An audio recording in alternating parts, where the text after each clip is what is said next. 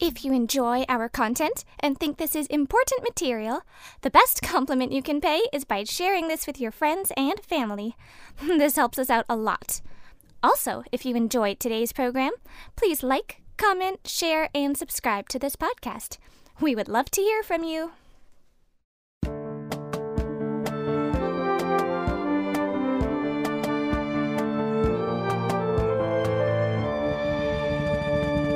The Truth in My Days podcast is sponsored by the Truth in My Days ministry. Welcome to the Truth in My Days podcast, where we defend the Word of God against the challenges of men. Hello all. Just as a reminder, this is part 16 of a multi-part series. Today we have Sonia interviewing John. We have been looking at the question of the age of the earth and whether it is important or not. We saw that the Bible does teach that the earth is about 6,000 years old, which contradicts the claim of secular science that it is 4.6 billion years old. Some apologists, the so-called old age creationists, accept that the earth is 4.6 billion years old and say that teaching it is 6,000 years old, which is young earth creationism, is a stumbling block to apologetics and drives people away from the gospel. If that were so, we cannot change what the Bible says about this, and in fact, the broad data seems to show that the opposite.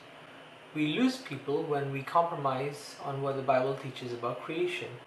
The most comprehensive study of which we know on this issue found that believing the Bible has errors in it, as it would if it were to be wrong about creation, is much more significant factor in causing young people to abandon the church than a supposed contradiction between the Bible and secular science. We saw that the world's top Hebrew experts from leading universities who do not believe in inerrancy, so do not feel the need to make the Bible fit with the claims of secular science, all agree that Genesis 1 certainly teaches that God created the world in 6 earth rotation 24-hour days.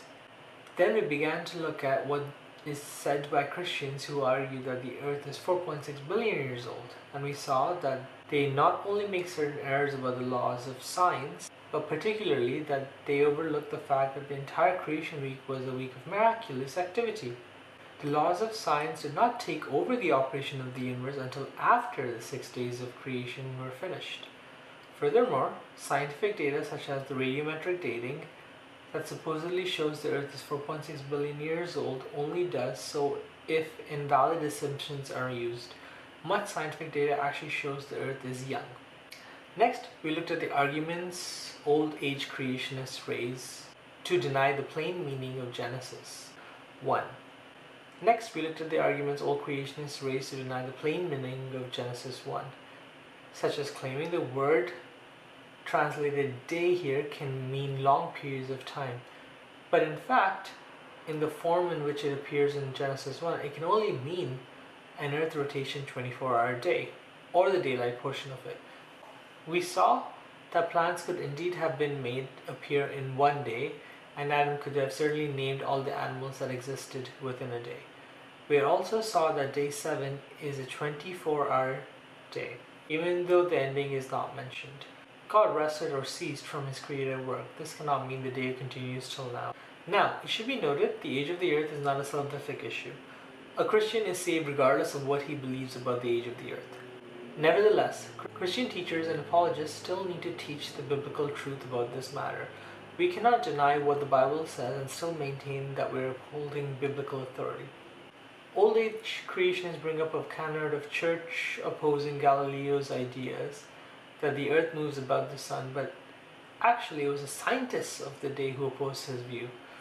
And the Bible doesn't actually say the earth does not move in space. It does say that God created the world in a maximum of 7,687 years ago. Now we continue the discussion. And then he says that for 1,700 years there was a controversy about this. Everyone believed the earth was fixed. Well, where was the controversy if everyone believed one thing? The reality, there was no controversy for 1,700 years. What he's saying is that everyone believed the earth was fixed for 1,700 years. The controversy started when Galileo said something else. But it's not really a controversy. He is talking about the earth using a different frame of reference. He also, yes, hasn't really given any kind of documentation to show that, yes, for 1700 years, people believe the earth was fixed. That's an assumption. But I don't know how many Christians even addressed the issue. I'm not aware of any who did, who said, yep, the earth doesn't move. And then here's the big problem with this approach now. Because here now is the fallacy of the converse accident. If the Bible disagreed with science in one issue and was wrong, or at least the interpretation was wrong in one issue, then we should assume it's wrong in every other issue. If Christians who deny that the earth doesn't move, and again, the Bible doesn't say that, well, then we should accept that it's also wrong when it disagrees with secular science on the age of the earth. What's the obvious problem there? Well, I guess maybe what he means is if it's wrong on one thing, that undermines its entire credibility, which isn't that the whole problem, a major problem with accepting the old earth view? When you undermine the credibility of the Bible, you don't know what it's right on. No, I think what he's saying here is that, look, we used to interpret the Bible one way in terms of the earth not moving, and then science came along to show us that our interpretation was wrong. And so now we're interpreting the Bible one way to believe that it's young. Please note that this is a multi-part series. If you have missed any episodes and would like to listen to them, they will all be available on our YouTube channel and on Spotify, Apple Podcasts, and Google Podcasts. You can find the links to these on our website, truthinmydays.com, or you can look for Truth in My Days on YouTube as one word. But now science has come along to show us that our interpretation is wrong about that, and we should change it. But the obvious problem here is, in the first case, if we had an interpretation that the earth doesn't move, that's A, not necessarily wrong depending on what your frame of reference is, but B, more importantly, the Bible does not teach geostationary fixation of the earth. It does teach, as we've seen, it does teach six-day young earth creationism. So if people made a wrong interpretation about the movement of the earth, that wouldn't mean that we're making a wrong interpretation on the matter of creation. And since the Bible does specify this, our interpretation is not wrong, and we do have to hold to it. What people discovered, ladies and gentlemen, is this: that although you could interpret the Bible in terms of a fixed earth, you didn't have to, without losing its authority. Now we're at a similar problem. You could interpret the Bible as indicating that the earth is young, but do you have to? Well, let me make one suggestion, all right? May I do that? Just one. Of course. In the beginning, God created the heavens and the earth. When was that? Well, there's a sequence of days in Genesis 1. You've heard of them, haven't you? In the beginning, that was day one. No, it wasn't. The sequence of days all begin with, and God said, don't they? And God said, let there be light, and so on, day one. And God said in day two. In the beginning, God created the heavens and the earth was not on day one. That's the first thing you notice. So you notice this simply from the text. Let's see that time in another speech where Lennox goes with the same kind of idea, a little bit more detail. What do I do with it? Well, we start with, in the beginning, God created the heavens and the earth. And then there is a sequence of 6 days, and each of them begins with the phrase, and God said, and God said, and God said. And then after those 6 days of creation activity, God rests on the seventh day. Okay. Now, just looking at that, the first thing to notice is there is a literary pattern.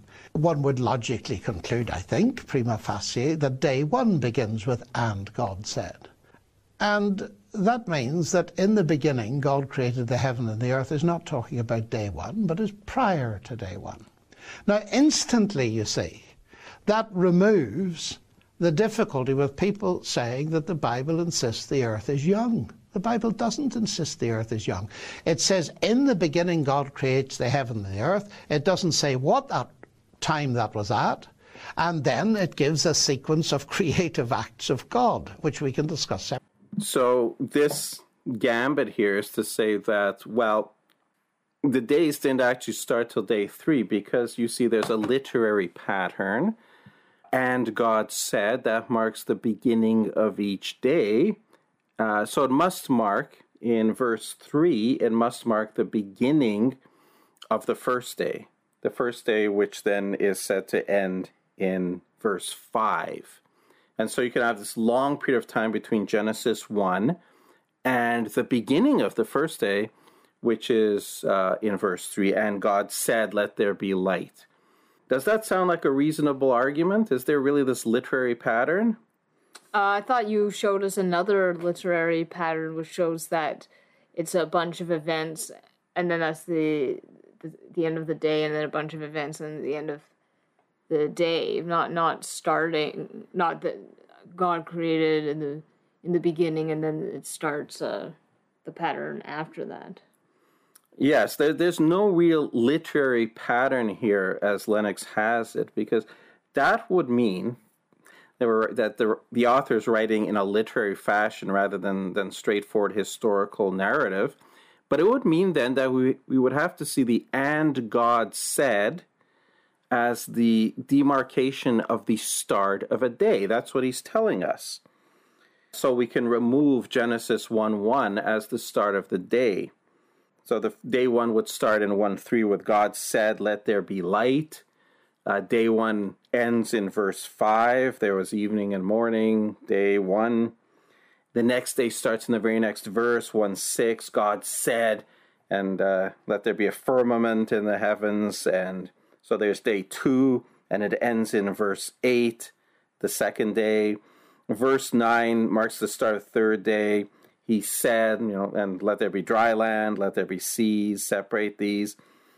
But here's the first problem you get to, because you get to verse 11, and God said, let there be plants. But this is not the start of a day, because we get to verse 13, it's the end of the third day, which means there were 2 "and God says" within one day. And if there's 2 God says within one day, then sorry, this cannot then be the demarcation of the start of a day. There's no literary pattern, and you'll see the same thing when you get to the final day. In one issue and was wrong, or at least the interpretation was wrong in one issue, then we should assume it's wrong in every other issue. If Christians who deny that the earth doesn't move, and again, the Bible doesn't say that, well, then we should accept that it's also wrong when it disagrees with secular science on the age of the earth. What's the obvious problem there? Well, I guess maybe what he means is if it's wrong on one thing, that undermines its entire credibility, which isn't that the whole problem, a major problem with accepting the old earth view? When you undermine the credibility of the Bible, you don't know what it's right on. No, I think what he's saying here is that, look, we used to interpret the Bible one way in terms of the earth not moving, and then science came along to show us that our interpretation was wrong. Thank you, everyone, for listening today. Unfortunately, we have run out of time, but please join us for the next part, same time and same place. Thank you for listening to the Truth in My Days podcast with John Torse. If you like our content, please share this information with family and friends. It helps us a lot. We also would love to hear from you. You can reach us on Facebook, Instagram, and YouTube by searching Truth in My Days as one word again. Truth in My Days as one word. No spaces in between. Or reach us by email at info@truthinmydays.com. You may also visit our website for more comprehensive material and to learn more about our ministry. Our website is truthinmydays.com. Thank you.